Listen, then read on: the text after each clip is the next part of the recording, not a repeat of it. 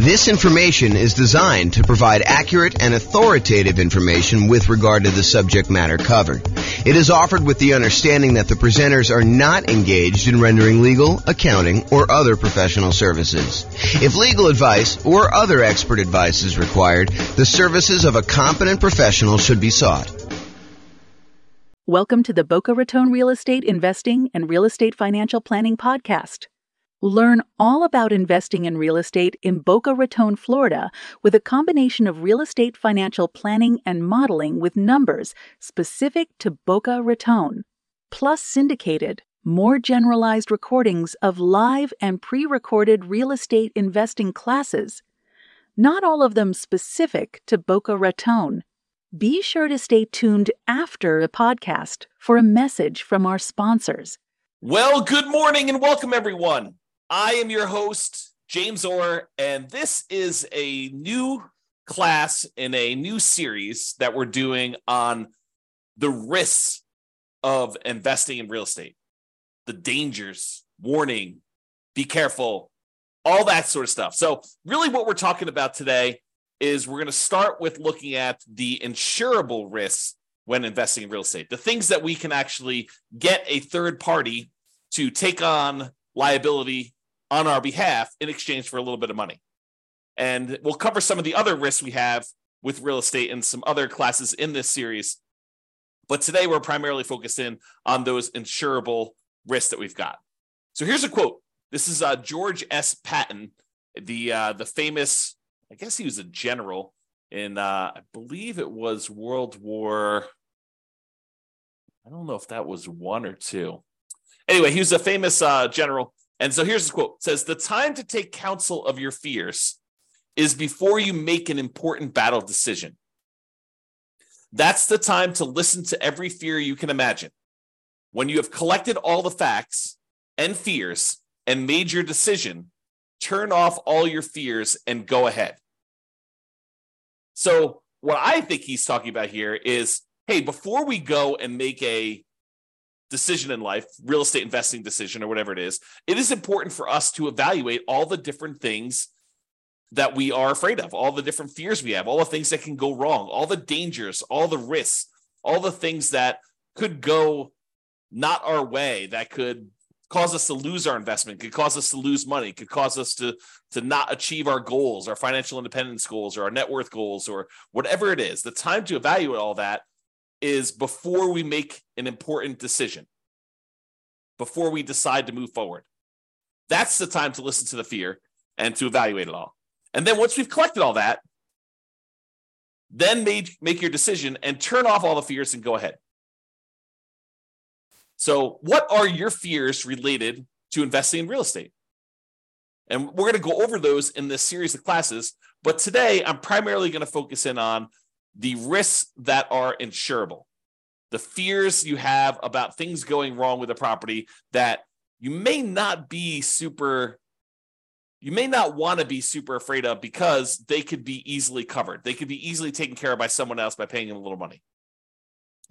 I want to talk about this idea of risk, and specifically, I'm going to talk to you about this idea of a risk matrix. So if you imagine for a minute that there are things that can happen in life that happen super frequently, like, you are much more likely to see this, like an issue going on with the tenant paying late. I mean, I think that's a relatively likely sort of thing, right? The tenant paying late. And honestly, the tenant paying late on a severity scale, yeah, it's not ideal, but as long as we have proper reserves, it's really not that severe.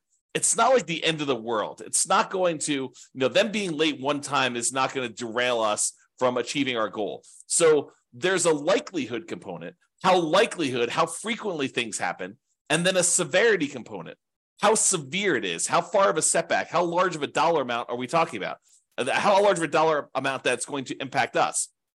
So things that don't happen very frequently and things that are very low severity, low dollar amount sort of things, we consider those to be low risk.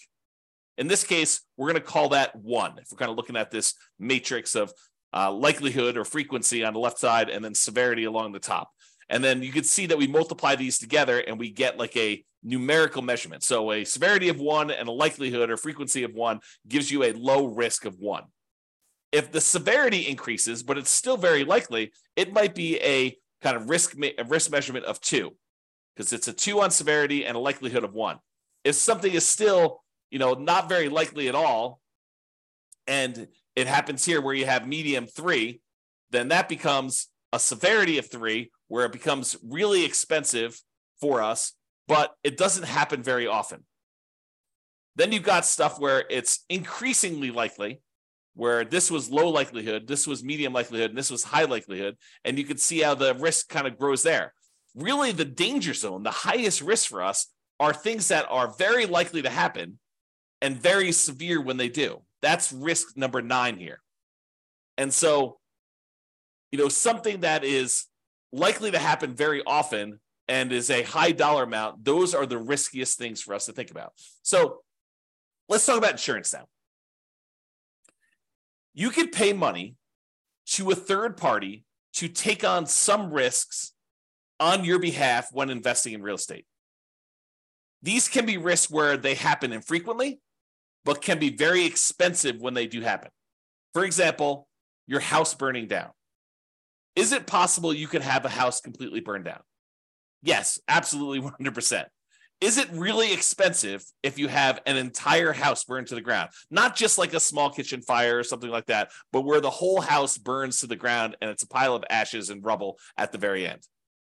Yeah, it's really expensive to do that. And what if you owed, 80% of what the property was worth when that happened? Not only would you have to pay back the loan on the property, but now you'd also have to rebuild the property if you didn't have insurance. But there are companies, insurance companies, who are willing to accept your payments to protect you in case that unlikely event happens and you have a catastrophic loss, or if you even have a small loss, right? They'll cover small fires, but they'll also cover these large fires. And the way that they can do that is they can look at the overall risk profile of what are the chances of a house burning down. And they can look at that across lots and lots and lots of properties. For you, if you were looking at this, you might say to yourself, okay, look, I got one property. If this thing burns down, that's going to be really ugly for me. Yeah, it's a low probability thing, but if it happens, it's going to cost me hundreds of thousands of dollars to replace this thing. So you have something that is not likely to happen, but if it does happen to you, it's catastrophic. Or what you could do is you could say, look, I'm going to pay this third-party insurance company, and they're going to have, hundreds or thousands of other people paying into this pile of money as well. They're going to take off some profit for running the business of the insurance business, to pay the salespeople in order to sell the insurance, to pay people to kind of manage and oversee the administration of the insurance policies, and then to pay, people to process claims and to, in some cases, fight claims if they think that there's fraud going on or questionable activities. So they're going to have all those operating costs that they're going to take out of there. But then they have a pool of money where if one of the hundreds or thousands of people that they're collecting money from have a fire, some infrequent events, they can take that big pool of money that everyone is paying into, and they could actually pay to have that property replaced. And because each individual's person's chance of having a fire is really, really low, but over 1,000 properties, it is a higher chance that there is going to be a fire on one of those 1,000 properties. They are likely to pay out a bunch of money on that thing. And that's how that works. Okay. So getting back to insurance. So it's not likely to happen if it happens infrequently, but if it does happen, it's really, really ugly, like that fire. But for a small fee, you can pay someone else to aggregate this risk, as we described with the insurance company. So for a relatively small fee, they can insure you against loss and make a profit, because it's not just about them covering your loss. They have to be in business to make money to pay the people that work for the insurance company to do that. Now, if you had a large enough number of properties yourself, you could technically self-insure, right? Or you could self-insure with one property, but it may not be prudent for you to do so. But imagine for a minute that instead of the insurance company collecting premiums from 1,000 different people, because they have 1,000 different properties spread out across a different city or different state or different country, so they have some risk where it's not going to be like, a forest fire where all the houses in a certain area get burned down. It's not like you've got 1,000 units all in one spot.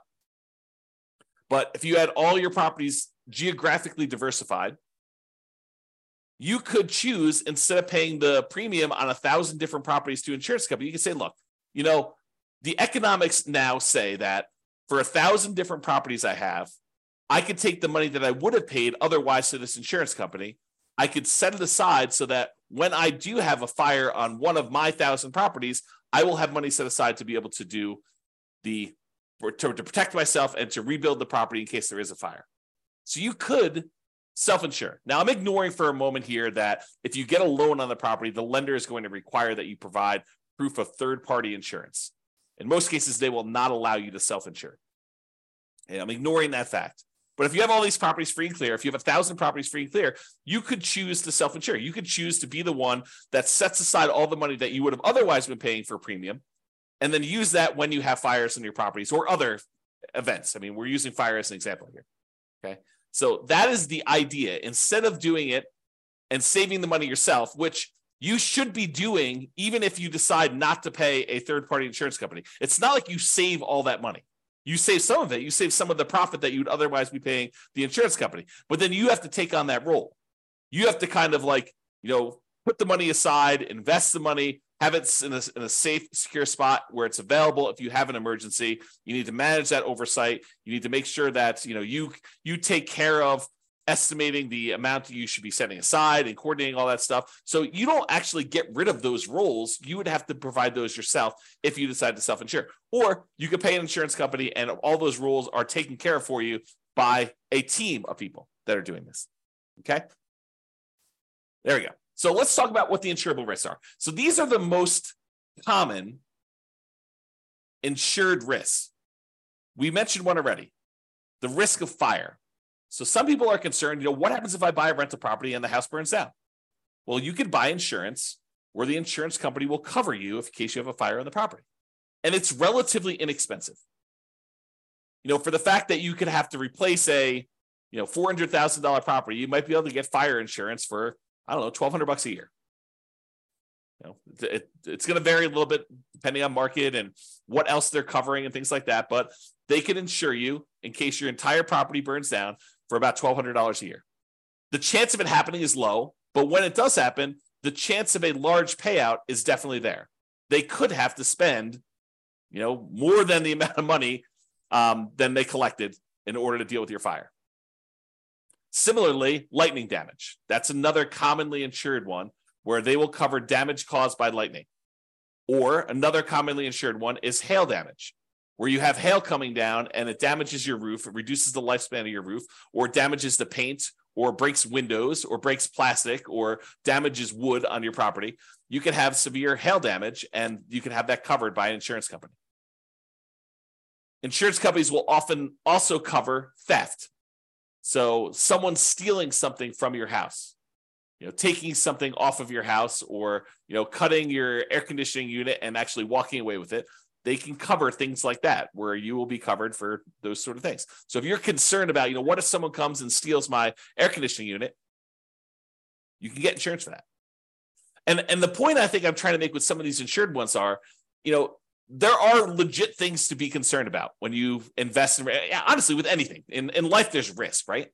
So there are true risks, and no matter what we do, we choose to take on additional risks when we invest in real estate, just like we would choose to take on additional risk if we took our money and invested in stocks or bonds or crypto or Beanie Babies, or decided to start a business, or we hid the money under a mattress. Like, everything we do has some type of associated risk. By choosing to do that thing, we take on the risk associated with that, unless we can purchase insurance from a third party where we eliminate that risk. We transfer the risk from us in exchange for a little bit of money to someone else who then has part or all of that risk. Because sometimes it's not like they're covering everything. For example, with the insurable risks like fire, you will probably have a deductible. There's going to be part of it that you need to pay out that is your responsibility as part of the insurance claim. And then the insurance company will pay the rest up to certain limitations as outlined in your policy. Okay. So, for example, theft is another one where they will cover things like that. They may also cover vandalism. And vandalism is an interesting one because I think we a lot of times we'll think of vandalism like, someone spray painting a fence or, someone spray painting a garage door or damage to a car on the property or something like that. But sometimes vandalism can be things like people deliberately smoking meth in a property or cooking meth in a property. I think depending on how the policy reads, and you'll want to definitely talk to your insurance agent to understand what is covered and what is not covered, but that may be considered an act of vandalism. Okay? So realize that may be a weird one for you, but it could be something that's covered. Personal injury. What if someone gets injured on your property? You hear a lot about this in like asset protection classes where we talk about protecting yourself when you acquire these properties, protecting yourself and protecting the other properties you own from being taken in case somebody gets injured on the property or you injure somebody driving around town or doing something else. Like there's insurance you can buy to protect yourself from somebody coming after you for an injury that they had or sustained on a property or that you caused them somewhere else. So personal injury. And then liability. If you do something wrong that was not intentional or deliberate, but it was accidental, there is insurance that you can get that covers some additional liability there. Okay. And I'm not an expert on insurance. You really need to go talk to your insurance agent to understand like what is covered and what is not covered. Don't go to them and say, but James told me that it works this way. Understand that what your policy says, what is written in your policy is going to be what is covered. And get clarity from your insurance agent. That's part of what you're paying them for, is to help you understand what is and is not covered. And ideally, you want them to give you their opinion in writing so that you have it written down somewhere in case it ever comes up in the future that you need to have some type of discussion about why something is or is not covered when you thought it was. Okay, so those are probably the more commonly insured risks: fire, lightning, hail, theft, vandalism, personal injury, liability. Okay. Now, there are some less commonly insurable risks. For example, loss of income. Something happens to your property, like a fire, and now you no longer have rent coming in while you're waiting 6 months for the insurance company to get the adjuster out there to get approved, for the money to be actually sent to you, for you to line up all the contractors and get all the work done. And, you have, 1 month of demo to take down the stuff that was burned and left there. And then it takes you another couple months to get everything else done in order to get it built out. And then by the time, 2 months later, it might be 6 months or a year by the time you get your property back working. And guess what? You have a mortgage payment that is due every month, even though the property is burned down. So potentially problematic. So you can get insurance that covers loss of income, where you're unable to collect on the property because the condition of the property is there. You can get the insurance company to actually give you money as part of the policy. I mean, you're paying for this insurance. It's not free. You pay them money so that if you have loss of income on the property where you're unable to collect income on it, then they can actually pay you so that you can then use that money to pay your insurance company, your mortgage company, taxes, insurance, like all that stuff. Okay, so loss of income is a type of insurance, not as common as fire policy, but many landlord policies do include this. So ask your insurance agent about it. Make sure that if it's something you want to pay extra for, that you can get it. And we've been talking a lot about the idea of improving cash flow and increasing cash flow on rental properties. And the issue I think we have for a lot of folks is that some of these things you are deliberately choosing to have lower cash flow. You're voluntarily increasing your expenses by getting more and better insurance coverage so that should something happen, your cash flow is saved, right? Because if you decide not to get insurance for loss of income and then something does happen on your property, you could have 6 months of zero rent coming in. That would be really ugly on cash flow. So instead of doing that, maybe we choose to pay, I don't know how much it is, but maybe it's $20 or $25 more per month to have this loss of income coverage on our insurance policy. I have no idea what the number is, right? Because I don't actually handle my insurance. Tammy does.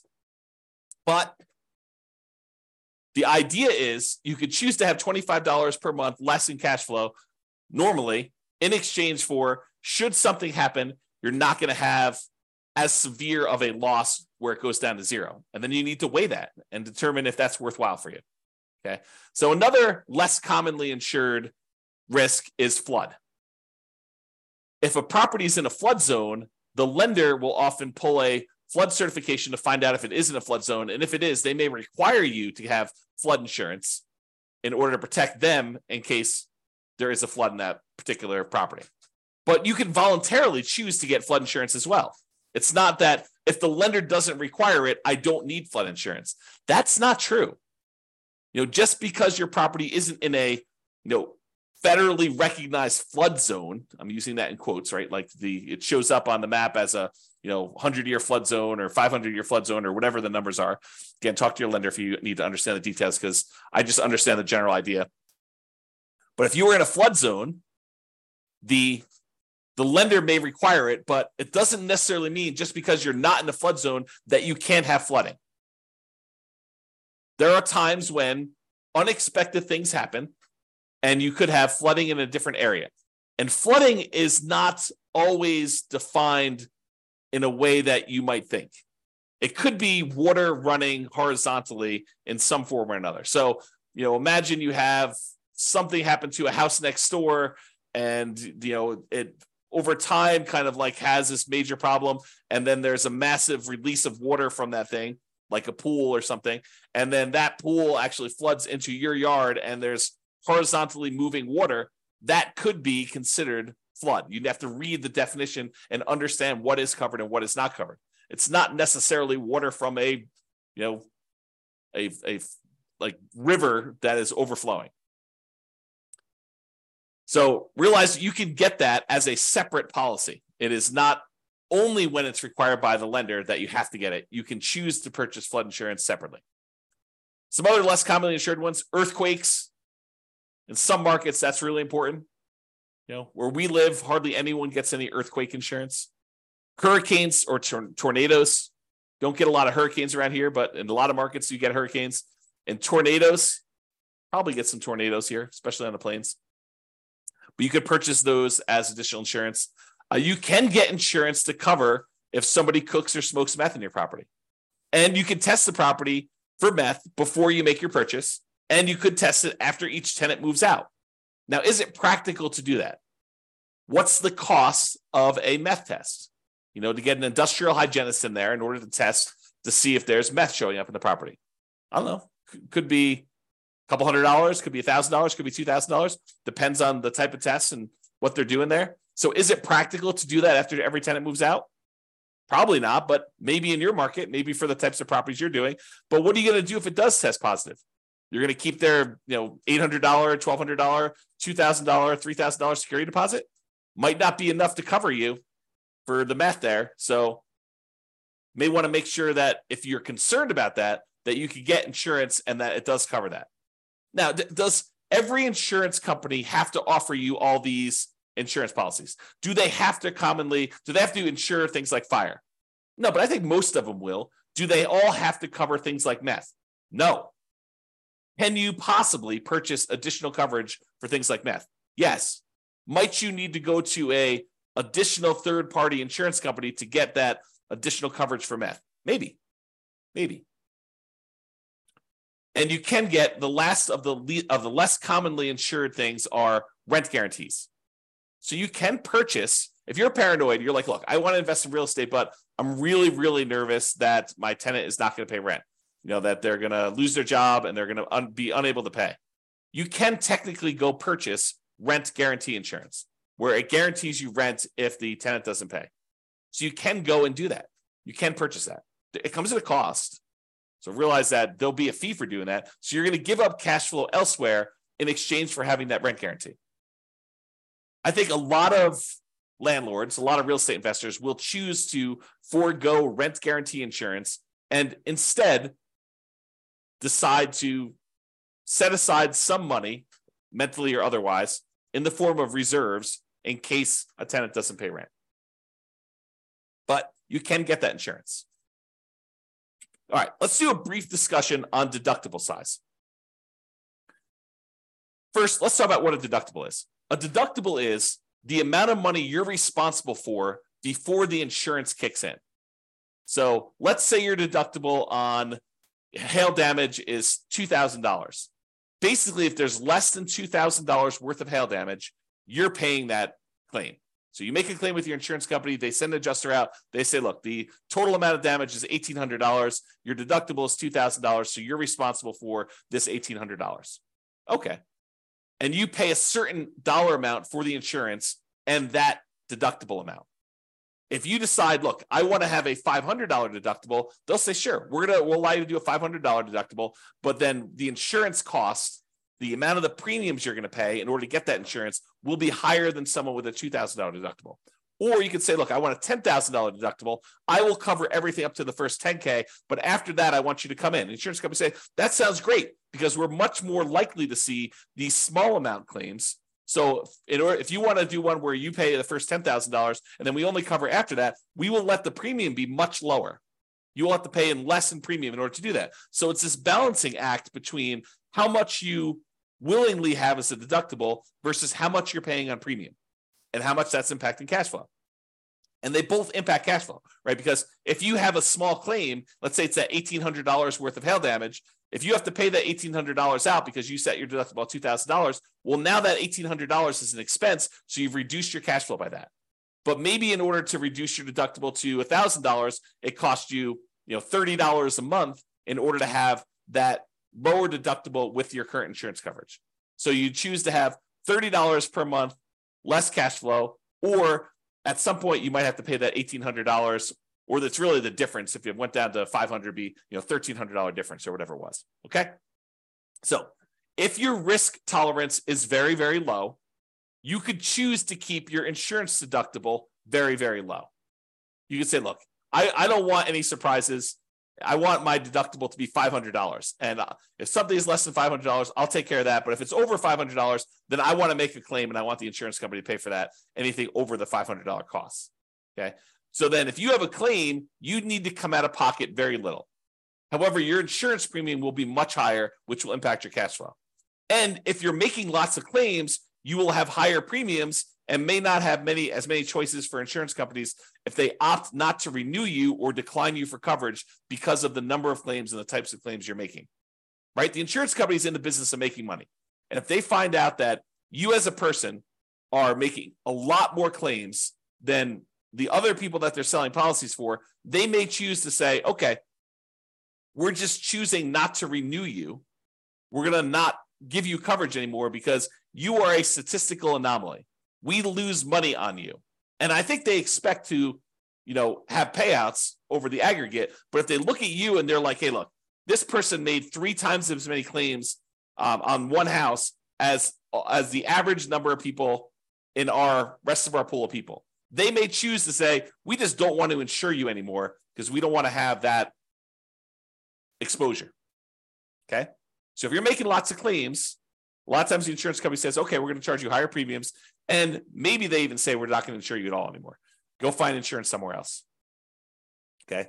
Now, my personal preference, and you can do whatever you want, my personal preference is to partially self-insure by having a much higher deductible, lower insurance premiums, and paying for the smaller claims out of pocket. So my preference is I want to have higher deductibles. If a little thing comes up, I'm not going to make a claim to the insurance company. I think of insurance as more of a catastrophic. If major stuff happens, then I want them to come in and I want them to pay for stuff. I'm not going to usually make a claim. Like if we had a hail damage one for $1,800 and my deductible is $1,500, I am not making a claim for them to pay $300. I don't want to have that as a claim on there. I'm just going to cover it. And my general rule of thumb is I want to see the amount the insurance company, 2 or 3 times the deductible amount. So if it's $3,000 worth of hail damage and my deductible is $1,500, then maybe I'm making a claim. More likely I want to see it even higher than that. I want to see the total amount of damage is $4,500 and my claim is my deductible is $1,500. And that's sort of like the 2 to 3 times the deductible amount. And there are lots of exceptions to this rule, right? I think, it doesn't have to be 2 to 3 times if we're talking, I guess it would be that with the deductible size, but are we talking like, $50,000 size? Maybe I do choose to do it when it's not 2 times then. So there are lots of exceptions. So be prepared if you do that to pay 2 or 3 times your deductible amount for repairs. So you shouldn't be thinking to yourself, okay, well, as long as I have $1,500 set aside for my deductible, then I'm good to go. There's some people that think, the amount that they should have in reserves is related to the size of the deductible on the property. I don't think that's true because these are not the only risks you have. Insurable risks are just one of the risks we have when we buy rental properties, which we'll cover in future classes. Okay, so that's it. That's the discussion on insurable risks when investing in real estate. So in conclusion, life has risks. We have risks we face every day. Getting up, driving in the car, going on the subway, walking around, eating certain foods, being in relationships with other humans. Like there are risks in everything that we do. When you choose to invest in real estate, you choose to take on additional risk. Just like if you chose to skydive or you chose to invest in stocks or you chose to invest in bonds, those all have additional risks associated with that particular activity or investing type. Okay? You can shift the risk from yourself to someone else by paying a premium. That's what insurance is. We're choosing to pay someone, a third party, to take on that risk for us, and then they will aggregate that across a whole bunch of people so that they can be profitable, support their business, pay their salespeople, pay their admin, pay all the CEOs, pay all the building costs and everything else, and then also be able to pay out the claims that we have on all these things. So yes, you are paying more than probably what it costs you, but if you're insuring like 1 or 2 or 3 or even 10 properties, you don't have enough of the properties to really have a good way to kind of spread that risk out over a large number of things. Okay. And if you really are going to self-insure, you should study this and understand what number becomes the number you should have to kind of be able to make a reasonable self-insurance play. All right. So that's it for conclusion. Have a great day, everybody. I will talk to you all tomorrow. Bye-bye for now. With home prices up, mortgage interest rates up, and rents up but not quite enough to counteract the higher prices and interest rates, cash flow on rental properties in Boca Raton is harder than ever. Book a call with the Real Estate Financial Planner to apply our proprietary 88 strategies to improve cash flow on your rentals. See the show notes for a link to schedule your call and improve your cash flow today. If you're a real estate agent, lender, or professional in Boca Raton that wants to help our real estate investor listeners, consider reaching out to learn about collaboration opportunities with this podcast. We'd love to add more value to our listeners by having you assist our investors buy, sell, and finance their real estate investments. See the show notes to schedule a call to discuss collaboration opportunities